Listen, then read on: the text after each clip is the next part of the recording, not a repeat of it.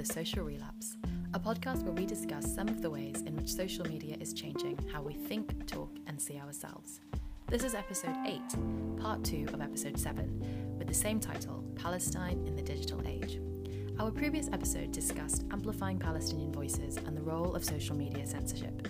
We continue hearing from Laith and Salam, two Palestinian Londoners, as we discuss how mainstream media is no longer the only medium in town, and how action for the liberation of Palestine must go further than hashtag activism.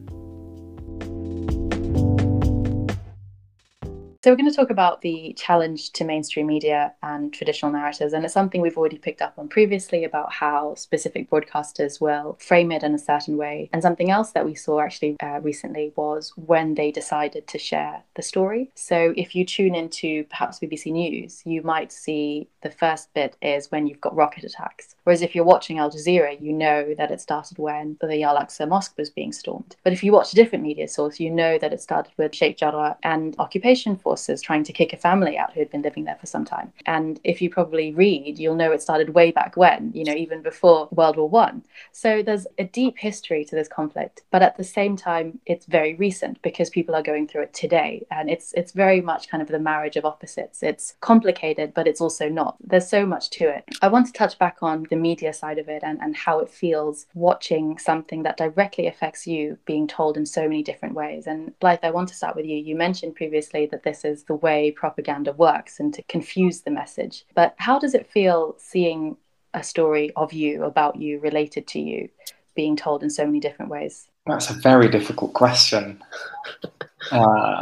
It probably makes me feel very different things depending on the time. It's quite exhausting sometimes being Palestinian because, and this has been said by many people, and I'm lucky and I'm privileged in sounding like this, in living in London and being a professional, and a lot of the time not having to justify my existence. But in any space in which I'm visibly Palestinian, I do have to justify my existence, and every Palestinian has to justify their existence.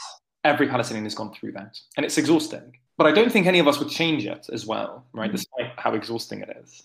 And I think it's because we have, and this is, I think, being reported on more and more, and I think this is more and more visible, is that there is that spirit of saying no to injustice, even in the face of the worst machinery of war that the world can create, and that being done over and over again. And you feel kind of proud of that heritage. And in addition to feeling that pride and knowing that history and living that history and struggling, in your university, in your workplace, and getting shut down, getting silenced, and all of that, you do it because you believe that it's the right thing to do, but you also do it because you know that one day we will overcome, and you know that the narrative will shift one day, and you know that we're on the side of justice. And so you don't give up and you carry on because there is that hope. And through all the pain, through all the grief, through everything that's been going on over the last few weeks, there's more hope than there's ever been before, I think. Certainly for our generation.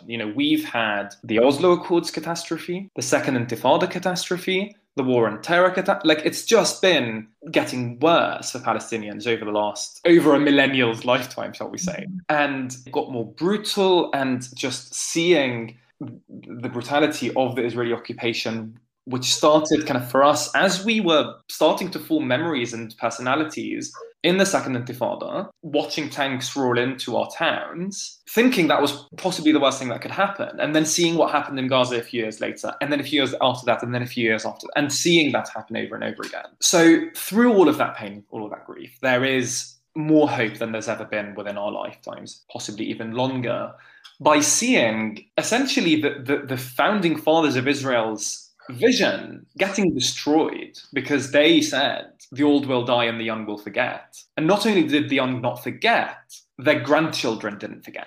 If we can break the basis on which they expelled 750,000 Palestinians in 1948 and killed tens of thousands and imprisoned so many people over the years, if we can break that, like one of the founding principles of why they thought it was okay to do this, then we can bring justice. And it feels more real than it's ever felt before. Yeah, I think back to your question about how it makes you feel to see the narrative that you are part of essentially being told at different points. And and through different mainstream media and sort of social media. It's very frustrating. It's very mentally taxing, actually, to see an inaccurate narrative being shared, and also infuriating, actually, when I sit with others who are maybe not as well informed or don't have the connection that I do, and saying, oh no, what, how terrible or whatever. And I'm like, this has been terrible for a very, very long time. This is a very small snippet that you're exposed to. And also just to hear, little seeps of information, people saying, oh yeah, but actually, and then coming with a counter argument, which is just, I don't want to hear it, but it's really exhausting and it's very tiring to see that. And like you said, to jump onto BBC and then, see, oh, rockets fired from Hamas. And I'm like, everything that you're sharing has zero context. Like, you can start the story anywhere and one person is the bad guy and one person is the good guy. So it's very frustrating to see that. And it's difficult to compose myself emotionally, actually, because I sit there and I watch the news and I just think, I can't imagine how many other people are sitting in their living room absorbing this information, and it's controlling what they are thinking. And I think, especially on social media, a post, an infographic, whatever you want to call it, can go viral very quickly. If that doesn't have accurate information, and thousands of people have now absorbed that, actually you are now arguing this is inaccurate, this is wrong, and it's very tiring. I've been mentally exhausted for a long time, but actually more so in the last 3 weeks, because the story or the narratives, or the truth that I want to be told is not being told on a scale that everyone needs to see. I need to see it everywhere, not snippets of this without context. And I think what's even more frustrating, I find, is that trying to equalize the sides and trying to say, oh, one is this and one is that, and they're both as bad as each other. It's really difficult to understand how someone else can comprehend that as equal sides. Like, you can say Israel has a right to defend itself, debatable, whatever, but actually the disproportionate force in which it's used, and actually they have a catalogue of information telling you who lives there, what their name is, their date of birth, their occupation, who their grandfather was, all of this information, to then come and say, oh, 30 Palestinians died. How did they suddenly die? Like, they were killed, and it was targeted. You can't say, oh, the Israeli government and the IDF and everyone there is, they're targeting terrorist organizations, they're targeting Hamas. Actually, where they are, really. It's completely unjustified. So to see the story told in so many ways and so many inaccurate ways is really emotionally distressing as a Palestinian, definitely. You've both mentioned really key parts. Like, you mentioned how the old will die and the young will forget, except this time the young haven't. And Salam, you mentioned previously how anything you put on social media is kind of like a stain. And I think in some way you can marry both of those statements together and say the fact that social media has breathed life and permanence into these videos means that it can't be erased, right? You can't deny the reality of what's happening any more than you in decades times as you can now. It's very clear to see what exactly is happening regardless of the way it's being framed by a broadcaster. Coming back to the idea of how the story is being told in different ways, and again how the story is almost as old as time. If we think about the traditional narrative of this conflict, in quotation marks, it's often been told from the perspective of these developed nations that often speak for Palestine without actually interviewing Palestine. Like you mentioned previously, the idea of organizing within Palestine and having that one voice, one movement. And we know that politically that's quite complex. There hasn't always been someone who's very representative. I know there are also tensions as to whether Palestinians support the Palestinian Authority, like whether they feel that is something that speaks for them or not. But as people within the diaspora, when it comes to reframing this narrative and kind of coming up with the next steps, how do we go about doing that in terms of creating that change? You mentioned how social media is great, but it has to have that final event, right? For some reason, I keep thinking of that moment when they knocked down the Berlin Wall. Like, that could be what we see in Palestine, that total liberation, recognition and punishment of actions that have been done against and oppressed people for decades. But when it comes to how we get to that place, who do you think will bring about it? Because we often see oppressed people looking to other people to make that change for them, but it's not necessarily in their interest to do so. So where do you see this positive change coming from? I think everyone who is actively using social media to share the information also needs to actively speak about that in their institutions, in their universities, in their places of work, and not be afraid to, share the same voice that you have online is the same voice that you need to have in person. And I think that's going to be instrumental in creating a dialogue in these spaces where actually you can resonate with someone who maybe doesn't know that much but is now feeling distraught by the accurate information that you're sharing with them. And now you can lobby within your institutions to demand change, to create some sort of movement within your organization. I think we saw that quite strongly during the BLM movement, where actually a lot of institutions, a lot of companies, a lot of universities are now, we stand for, inequality, and we support the Black minority students and Black minority workers. And now we have diversity, inclusion, this, that, and the other. Actually, let's let our other marginalized groups also extend their hand to Palestinians within the workforce and say, actually, let me also bring you into this, and let's also open this space for you so that you have a space to talk about the injustice and actually create a narrative that is true, and share that with the board, the CEOs, the people who are funneling money into places that maybe shouldn't be. And actually, if you have an entire workforce who now believes the same thing and now stands for the same causes, actually the power is then with us. And I think people need to realize their power. I think you saw that with the deportation in Glasgow, when everyone united and they said, listen, we're not moving, so you're going to get them off the van and we're going to be here for as long as it needs to take. That wasn't that many people there. A few Saturdays ago, there was 180,000, nearly 200,000 people. Imagine if every single person took their voice into their workplace, into their university.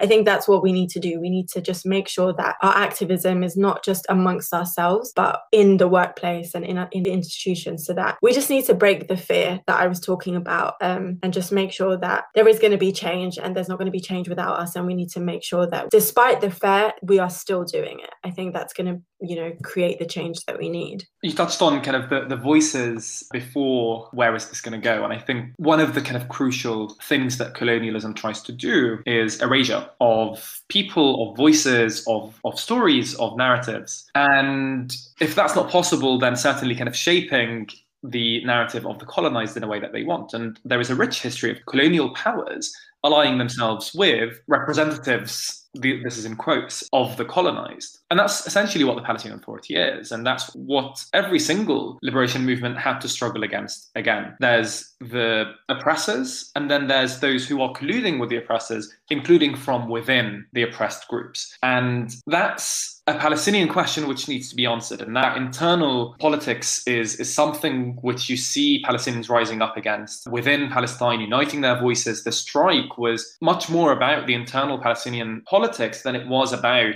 sending a message to the world. That was one of the things it kind of did, but it didn't happen just for that, or that wasn't one of the main purposes of the strike. And from the strike, you've had an ongoing movement in the streets, which the Palestinian Authority, the various political parties which try to represent Palestinians in Israeli politics just can't keep up with. And that is a potential bringer of change, in that the Palestinian narrative has been united across all of these different sectors of Palestinian politics and Palestinian geographies, and that is potentially building to something bigger. We need it to build to something bigger. So that's the first kind of potential pillar of change, is that kind of internal side. And it's very unclear as to how that will look, but something has to happen there. But I guess we can focus on kind of how things can change from external pressure, and we need to fight the things that the colonizer tries to do. So we need to combat the erasure by elevating Palestinian voices. Speaking the Palestinian languages has become crucial, but that needs to continue. So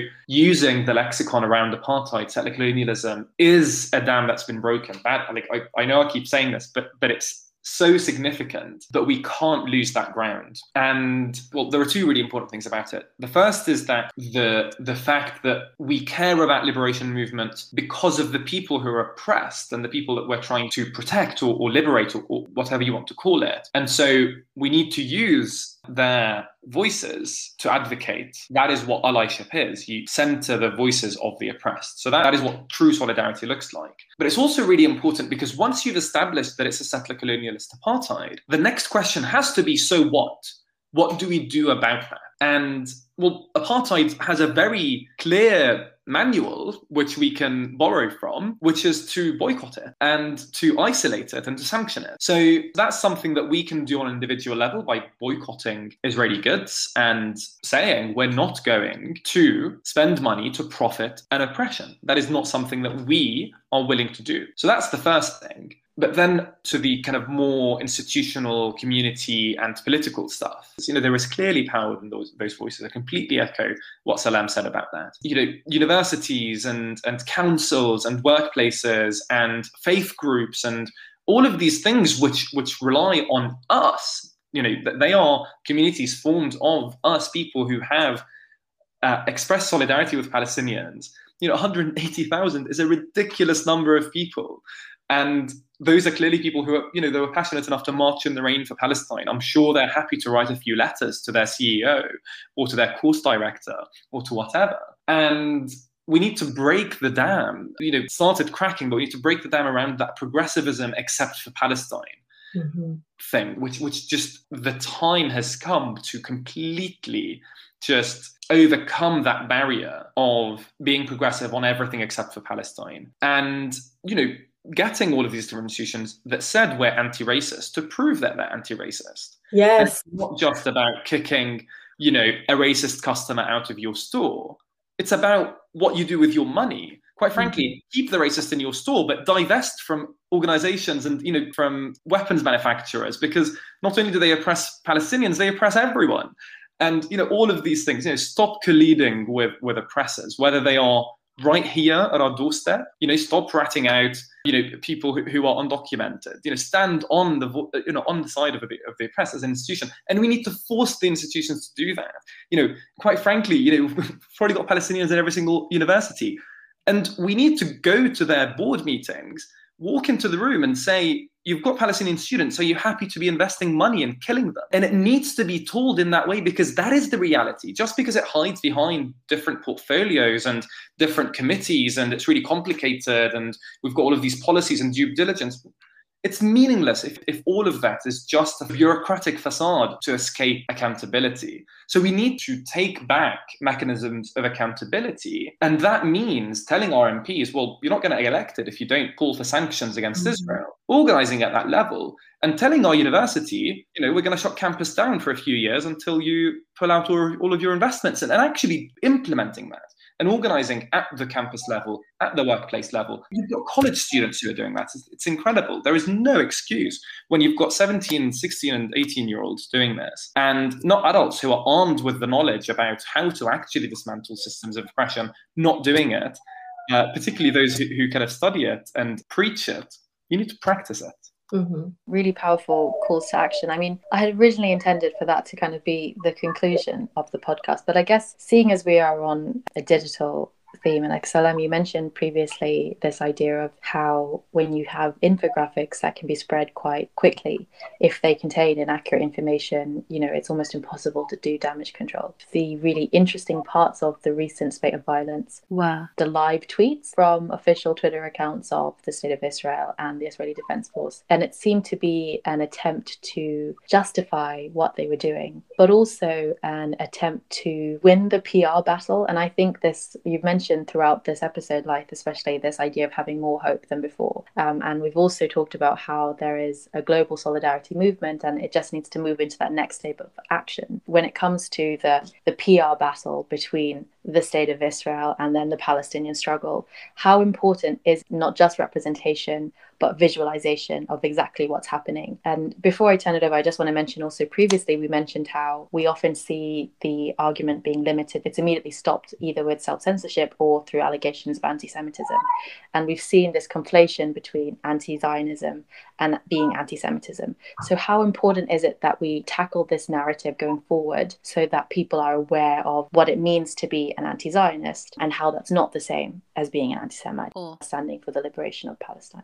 I've personally found it very, very taxing to have to move the narrative away from the truth and argue the point that actually the liberation of Palestine and supporting Palestinian movement and amplifying the voices is not anti-Semitic. I think that is a very intelligent way to move the story along from what needs to be told. I find myself so many times saying, oh, actually, this is not anti-Semitic. You'll say something and someone will be like, that's anti-Semitic. And I'm like, it's not, and it's exhausting having to go through that constantly. So for me personally, I'm not willing to engage with that. I'm not willing to, I know what it is. I'll say it once. I'm not going to say it again. If we're having a conversation and you think that what I'm saying is anti-Semitic, I welcome you to explain why you think that.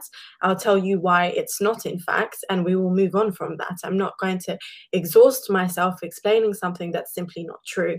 I think it deviates completely away from telling the truth of what's happening. And the Zionist movement has been absolutely incredible at, conflating Judaism with the Zionist movement and the state of Israel. And it's just like, actually, not everyone in Israel is a Jew. And a lot of the Jewish people in Israel don't believe anything. As in, Judaism and Zionism are, so far from each other. It's like, Earth and Neptune. They're nowhere near. And I think if you are a Jew, you would know that everything that what founds Zionism does not relate at all to what your true faith is. So for me personally, I'm not engaging in that. I think, like I said, I'm happy to have that conversation once with someone, and I'm not willing to touch on that again.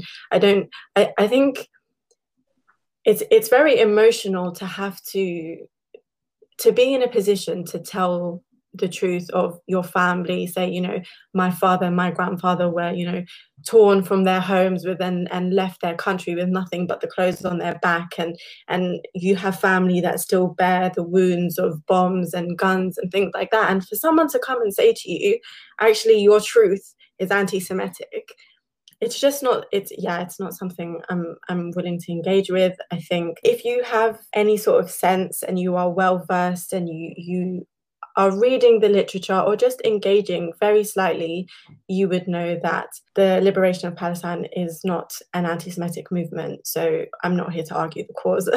That's me. I completely agree. Moving for justice in Palestine is an anti-racist position. You've got Zionism, a racist ideology which says it's okay to have Jewish self-determination even if it displaces Palestinians, kills them, imprisons them, chucks them off the land. For that to then become called the racist position is clearly a bad faith accusation. And it's clearly a way to try to silence Palestinian voices. And conflation between Judaism and Israel is the very thing which people who monitor anti-Semitic crime and want to do something about it warn against. But then that's exactly what the Zionist movement does. And so, I completely agree with Salam. You find yourself in that ridiculous position of you're basically saying, this is what my family experienced, this is what I experience, just want justice, somehow becomes an anti-Semitic position. And that conflation actually kind of is clearly, it's used by different actors in the Zionist movement, but it's used by the state of Israel. And it's used in conjunction with conflating Palestinians with Hamas. And all that tries to do is essentially stoke or use the fact that there's a rise in Islamophobia in Europe to essentially do a thing of, well, if you hate Muslims, you should also hate Palestinians, kind of thing. And removing or moving away from the fact that this is an occupation, the fact that this is dispossession, the fact that this is a colonial movement that's displacing Palestinians. So it's clearly worked because so many people are afraid to speak out anti-Semitic statements and move to silence Palestinian activism through that accusation has worked. So the first thing to do is just to reject that narrative because, and fundamentally, this is an anti-racist movement, and essentially that conflation is the problem. But there is an increasing transparency through all of these different things. So the social media accounts, whether official or unofficial, that Israel was putting out, I think we're getting exposed quite quickly for the propaganda that they were putting out. The fact, on a couple of occasions, for example, they threw around the usual accusation around human shields, and within minutes it had been debunked that, well, actually, this was something in Syria. And then there was another one that actually was a video from Israel, where Israel was actually moving trucks of rockets through residential areas that they were using as propaganda to try to say that it's actually Palestinian rockets. And those things, those lies and that counter-narrative is getting exposed so quickly, I think, because there is a growing awareness of the use of those different techniques by the state of Israel. And therefore kind of a hypervigilance almost kind of from everyone who's monitoring the situation, activist or otherwise. The idea of arguments being made in bad faith and the propagation of fake news, but there is some hope, I guess, in that it can be quickly countered with accurate information is good news. I mean, this has been a really heavy episode, so I wanted to thank you both for sharing your insight. Salam mentioned the need for justice shouldn't be conflated to anti-Semitism, and I think that's so true. And in recent years, we've seen a shift in the definition that somehow ostracizes Palestinians, which are Semites themselves, since you are of that population. There's so much more to say on this topic, but we've probably reached our capacity for this session. In closing, if there was one takeaway that our listeners would benefit from with regards to Palestine in the digital age and what they can do, what would it be? I would simply say listen to and elevate Palestinian voices. Yeah, I think to echo on that as well, just for anyone who's tuned in and heard us, just think about the world that you want to see and the things that you think are right, and stand for them, and don't be afraid to do that, because if you don't, no one else will. So, create the world that you want to see. Perfect. Thank you so much.